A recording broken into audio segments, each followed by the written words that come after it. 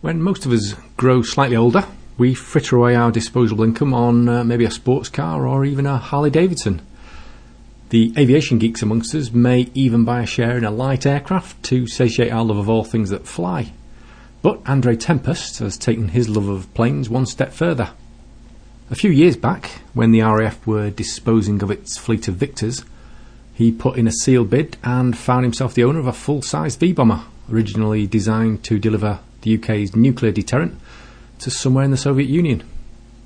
I was interested in hearing why anyone would want to own their own Victor, so on a brilliantly sunny spring day, I went to visit Andre and Lusty Lindy, as the aircraft is known, at Elvington, which is up near York. Andre, what was it that made you want to own a Victor bomber in the first place? It's not the usual sort of thing that somebody lusts after owning. I think it's the fact that it was part of Britain's nuclear deterrent, and the aircraft was totally unique in its design and aerodynamics, and quite ahead of its time. Very impressive aeroplane. It does look like it was designed for the space age, doesn't it? It does. It looks like it's out of Flash Gordon or a piece of 1930s Art Deco sculpture, but it is very, very advanced. Still an advanced aerodynamic shape today. Now, had you seen these sort of things flying around your local airport? No, they were extremely rare to see in the skies, particularly in the north of England. The odd fly past at an air show, but mainly concentrated in East Anglia, in Norfolk. They were based at RAF Marham as tankers. So extremely rare in the north of England. You bought this at an auction, was it, from the RAF when they disbanded the V-Force? No, it was by a sealed tender to the MOD. And a bid was put in for the aeroplane, and we acquired one. This particular model was built in, what was it, the 60s? This particular one was built in 1961 and first flew in December of 1961, going into squadron service in February of 1962 at RAF Wittering. And you bought it? In 1993. The aeroplane was delivered in November of 1993, so 19 years ago. And the RAF just flew it in for you to Elvington? Yes, it was flown in by a delivery crew, and we took ownership of it the same day. Did they give you a guarantee with it? Absolutely not. Even took the chocks away. Did they? Miserable sots. So what was the process of actually coming by the aircraft? You actually went down to, where was it based? It was based at RAF Marham, right. In Norfolk, as part of the Victor tanker fleet, and it was a case of go to view the aeroplane and then put a tender in for an airframe. There were 7 available for disposal, only 3 actually available for private ownership, and this was one of them. And in terms of the history of the aircraft, as you say, it was a 60s model. It was part of the V bomber force originally, wasn't it, along with the Vulcan and the Valiant? Yes, it was. If memory serves me, the nuclear deterrent went over to submarine force, so these aircraft then became conventional bombers and, in this case, a tanker? Well, the Victor was unique because as soon as the bombing role ended, the Victor bombers were mothballed with a view to being turned into tanker aircraft. The only Mark IIs that stayed in service after that were the reconnaissance Victors at RAF Whitton, 543 Squadron. So all the Victor B-2 bombers were converted to tankers or stripped for spares if they weren't required.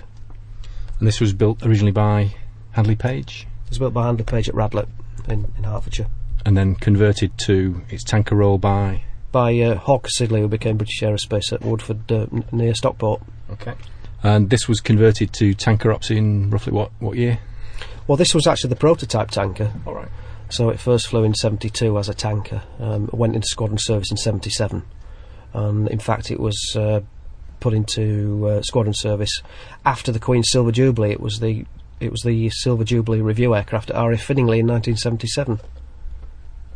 And did it actually see any sort of active service? It saw active service in the Falklands conflict, but not until after the actual bombing missions. It was involved with air-to-air refuelling trials with the Nimrod and the Hercules tanker fleet. And latterly, of course, during the Gulf War of 1991, where she did 16 missions over occupied territory. But in terms of sort of like airframe fatigue, stress, whatever, it was getting close to its limits by then. Yes, all the Victors were approaching the maximum fatigue life. They were actually redlined at about 132 FI fatigue indices. and this particular aircraft hit around about 128, but only 6,500 flying hours. So extremely fatigued by the weights they had to carry. Okay, so the actual aircraft itself, you keep it here at Elvington at the Yorkshire Air Museum, and what exactly do you do with it whilst it's here? Well, the aircraft is preserved as a piece of history in a totally complete and operational condition. We do demonstrate the aircraft on the airfield, high-speed taxi runs, and it's usually crewed by a full ex-Victor flight crew and ground crew members as well. So the aircraft is maintained and operated as a live aircraft. And you're trying to keep it in not airworthy condition but taxiable condition. It's up to full taxi standard. It would be capable of flight. Everything works. All the instrumentation works. The aircraft is more or less flyable, but obviously legislation won't allow that. And what are the sort of issues with keeping an aircraft in that sort of condition? It's really time. A lot of time goes into it. It's at least one full day a week for the whole team, and occasionally through the week as well. Somebody's here working on the aircraft, maintaining it and keeping ground power and things like that operational. So the aircraft is permanently working. It's never allowed to sit. Hugely expensive to do a taxi run? It is. I mean, obviously fuel costs these days are a problem. You're looking between £700 and £800 just for a quick run down the runway, so it is extremely expensive. We're always looking for sponsors, but yeah, fuel is the problem. Operating the aircraft is not a problem. We have the manpower and the dedication, but money is the problem, like anything else these days. You've got a great team behind you. Fantastic team. The team works as a team, and there are no egos allowed on the team. We all work together well, and we're all dedicated to keeping the aircraft as it should be. Just give me a run through a typical taxi run. What do you need to do, and what's the process? Well, the process starts weeks and weeks before. I mean, the aircraft is maintained to run anyway, but getting the aircraft up for a run involves packing the brake parachute, which is about a 4-hour job, because the brake parachute is necessary on a Victor and anything above sort of 100 knots. But the general prep is gas systems such as nitrogen, hydraulic systems which have to be topped up and checked, electrics, tyres, all have to be checked, flying controls, pitot statics have to be checked because the airspeed indicators have to work correctly. Basically, the aircraft has to be prepared as if it's going to fly. Yeah. The brakes on these things were not the best, were they? That's a bit of a myth, actually. The brakes on the Victor Mark II are particularly good. In fact, they're the same brake units as fitted to the Vulcan bomber. Yeah. And the tyres are also incidentally the same. The aircraft is probably under-braked for its weight, but the tail braking parachute does take most of the load. But the brakes are better than people do let on. And how many crew do you use for a typical taxi run? It's normally full crew. We have 2 pilots, air electronics officer and occasionally a navigator, and 1 or 2 passengers as well, usually team members. And we're sat inside the cockpit here, and it's probably the most uncomfortable aircraft I've ever sat in. It's not the most spacious of cockpits, is it? No, but they weren't designed to be spacious or comfortable. They were designed for doing a job, and that was delivering a nuclear bomb to a target in the Soviet Eastern Bloc. They were designed for minimal crew glazing because of nuclear flash, so they weren't designed for pilot comfort. And only the pilots had ejection seats? Is that the case? That is the case, and that's the same with all the B bombers. Both pilots had ejection seats. The rear crew had what is called an assisted escape seat, which basically propels the occupant towards the cabin door, which can be opened by compressed air, and it's a sort of halfway house to getting the guys out. Most bailouts from Victors by the rear crew were successful. How big a problem would you say it is keeping your aircraft in this tip-top condition? It's not a major problem, providing that you put the time in. It's like anything; you get out of it what you put into it. You have to put a lot of time, a lot of effort in it, because the aircraft is unique. It's old-fashioned. It's old-fashioned technology. But having said that, old-fashioned technology is repairable. It's just hard work. Spares? Spares is a bit of a problem these days. I mean, we were looking in the early days to acquire a lot of spares, but we're always looking for spares for Victors. In fact, a lot of Vulcan spares are actually compatible. Avionics and hydraulic systems are virtually identical. So we're always on the look for spares, and we're still picking things up today, which is good. Do you keep in touch with the Vulcan guys and swap parts where necessary? We do. We have contacts right across the board. We know quite a lot of the guys involved with the flying Vulcan, and they have helped us in the past, and we've also helped them. It's a small community, and we all try and help each other. It's a common link. I've seen a picture on your blog of I think it was an undercarriage unit being dragged up the M1. That's correct. That's quite a regular occurrence. We're always moving things around and finding it and having things donated or whatever, and then picking things up even on eBay. Would you believe? I can believe. Yes, they have everything on eBay, don't they? They do. How big is your team of volunteers? Team of volunteers is round about 12 people, including the air crew, which obviously the air crew only come in for the glory bit, which is operating the aeroplane. But we've got a good team. We haven't got too many guys, which is probably good. But we all trust each other and we all work well together. A lot of experienced servicemen that used to work on the aircraft. Virtually the whole team is ex-service. Quite a few of the guys are ex-Victor, so. It all helps. The specific trades, certainly on the avionics and electrical side, is definitely needed. The airframe side, basically anybody who's got a mechanical skill could probably do, but certainly avionics and electrics is particularly specialist. Yeah. Do you think it's a bit strange having such a big toy? When you could have like an E-Type or something in your garage. I suppose it is, but we've all got to have our toys, haven't we? And you've done it now, haven't you? There's no taking it away, is there? No, there's no taking it away. We'll keep going as long as we can with it. And you'll have to keep it at Elvington for the foreseeable, because it's you're not going to fly it out, are you? No, its home is the Yorkshire Air Museum, and she's been here quite a few years now, and she's sort of part of the furniture. You mentioned you'd like additional sponsorship. Any other assistance? Can people help in any way financially with keeping your aircraft going? Well, yes. I mean, we're always looking for fuel. Is the main problem. That is the main expense. Maintaining the aircraft is not a particular expense unless we're looking for something specific, such as hydraulic hoses or anything like that, which again things like that are expensive. Yeah, I mean, if there's anybody out there who is able to help in any way, we'd like to hear from them. Great. And how often do you do your run-ups, engine run-ups?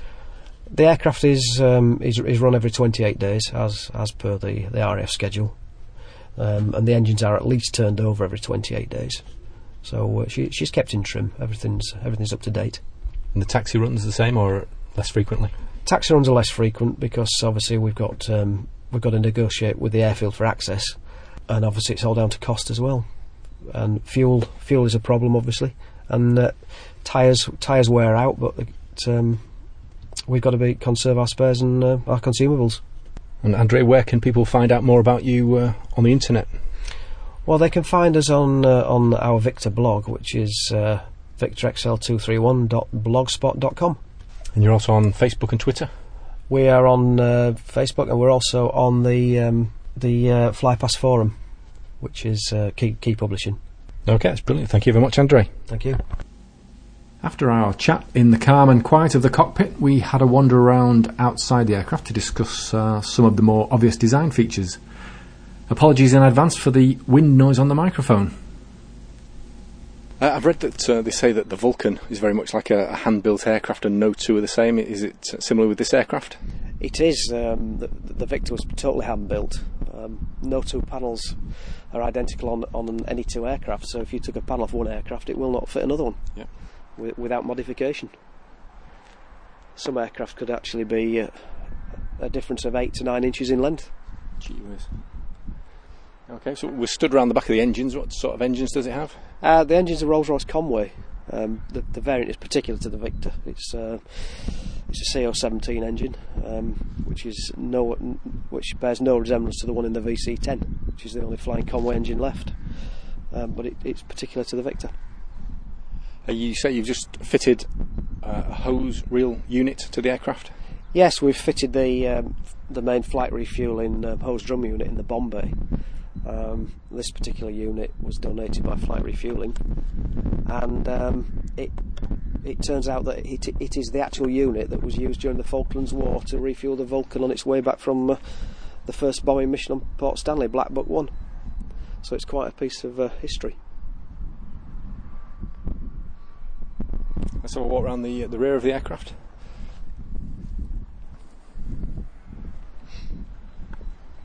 And this has air brakes fitted into the tail that sort of splay outwards. It has. It's got air brakes which are fully variable, so and there is no limitation on speed. The air brakes can be deployed at any speed, in any configuration. The aircraft can be flown in any configuration with the air brakes out or in, or part way out. And also in the tail unit we have the drogue chute. There's a drogue chute fitted in the tail unit. The unit basically is identical to the Vulcan. It's slight difference in the shackling of the parachute, but it is the same brake parachute as used in the Vulcan. The intakes on the top of the aeroplane are ram air turbines. These are emergency electrical turbines which are wind driven, and they can be used in the event of an aircraft engine alternator failure, or in fact would power the aircraft in the event of all four engines flaming out at altitude. Right. They are backup turbines. It does have a lot of generating power in terms of electricity, doesn't it, this aircraft, for its nuclear bomber role? It does. I mean, they were extremely powerful electrically because of the electronic countermeasures which were fitted during the Cold War era when they were bomber aircraft, and so they were extremely overpowered electrically. In fact, the power output from a Victor would light a small town. Is that right? That's correct. And in terms of its refuelling role, it has 3 refuelling points. It does. It has a centre hose drum unit in the bomb bay, which is retractable, and also a drogue under each outer wing, which is used for lighter aircraft such as fighters. So the Vulcans on Black Buck would have used the centre. They would have used a centre hose because of the flow rate is much higher on the centre hose, around about 500 gallons a minute. And what colour scheme is this in? Is this for the Gulf War? That's a bit of a fallacy actually, because the Victors started going into hemp in the very early 1980s. So it wasn't done for the Gulf War. It was done as part of a modification programme in the early 1980s. And as the aircraft were major serviced, they were all painted into hemp from 83 onwards. Are you thinking of keeping it in this colour scheme? We're toying with the idea of going back to the camouflage pattern which was used on the Victor tankers up until the mid 1980s, and obviously through the Falklands War. Is it fairly unique that an aircraft should be able to be refuelled in air and also be capable of refuelling other aircraft? It's fairly commonplace these days, but when these aircraft were built, they were the pioneers. The first big aircraft probably to be refuelled in the air, certainly on the RAF side, would have been the Vickers Valiant, and then the Victors. None of the Victors were actually built with a refuelling probe. They were all fitted afterwards. Certainly when the Victor Mark II first went into service, they didn't have a refuelling probe. They were all fitted around about the time that they were converted to carry the Blue Steel missile in the mid-1960s. It is an amazing looking aircraft, isn't it, from the outside? It is. It's completely unique. Do you know who the designer was? Well, the chief aerodynamicist was Godfrey Lee, who worked for Handley Page, but he is classed as the father of the Victor. He headed the design team which designed the Victor. It wasn't an all-British design. Some of the design characteristics of the Victor and the Vulcan was actually stolen from the Germans. They were German research data that was captured after World War II. So certain parts of the aerodynamics of this aeroplane are German. Hey, I didn't know that. They were quite advanced, weren't they, with jets and rocket powered? The Germans particularly, yeah. Did you ever see Fireball XL5 when you were a lad? I did. I certainly did. When I see pictures of this, I think it has a certain Fireball XL5 about the front of it, doesn't it? It does. It's like that or Stingray. Is that who you fancy yourself as? Definitely not. Steve Zodiac? Well, that used to be my nickname at school, Troy Tempest. Is it? Yeah. It would be, wouldn't it? Yeah. Well, had to be, didn't it? Yeah. What's this big drop-down panel underneath here, this access panel? Is that radar or some sort of... It's H2S radar, which is a derivative of the original World War II Lancaster radar. Same radar unit used on the Vulcan and I believe on the Valiant. It's a mapping radar, which is also capable of holding a weather facility as well. So, very powerful radar. Still fully operational. What do you do for your day job? For my day job, by profession I'm a vintage car specialist, classic cars. I also restore aircraft as well. I've restored quite a number of the aircraft at the Yorkshire Air Museum. Have you? Yeah. Fairey Gannet. Oh yeah. With the twin rotating prop? Yep, the Gulf War Buccaneer, the Hurricane replica and the Spitfire replica. And also the Douglas DC-3 was repainted by myself. Excellent. Recently. Have you ever thought about learning to fly yourself? No, I haven't actually. I'm more into the technical side of it. I've done a bit of flying. Fortunately, I've got friends who have aircraft, so I managed to do a bit of flying without having to go the whole distance of the expense of getting a licence. It's the best way. It is. Keep up the good work. Yeah. Okay, that was Andre Tempest there, owner and operator of Victor XL231. You can see the aircraft itself at the Yorkshire Air Museum, Elvington. If you'd like to see the aircraft doing one of its impressive taxi runs, then I would suggest keeping an eye on Andre's blog and sign up for email news or follow them on Twitter or on Facebook. You can also follow the Flying Podcast on Twitter and Facebook too. Details for all of these links are on the Flying Podcast website. If you have an interest in the Victor or its tanker ops, you should read, I would suggest, Vulcan 607, which detailed Operation Black Book, Britain's bombing raid on Port Stanley Airfield during the Falklands War in 1982, I think it was.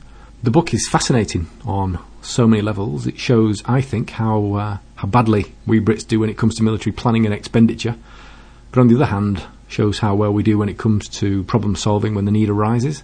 The story of how the tanker fleet was brought back virtually from the scrapyard is amazing and even amusing, I'd say. The bravery of the crews who flew the mission, though, is really quite inspiring.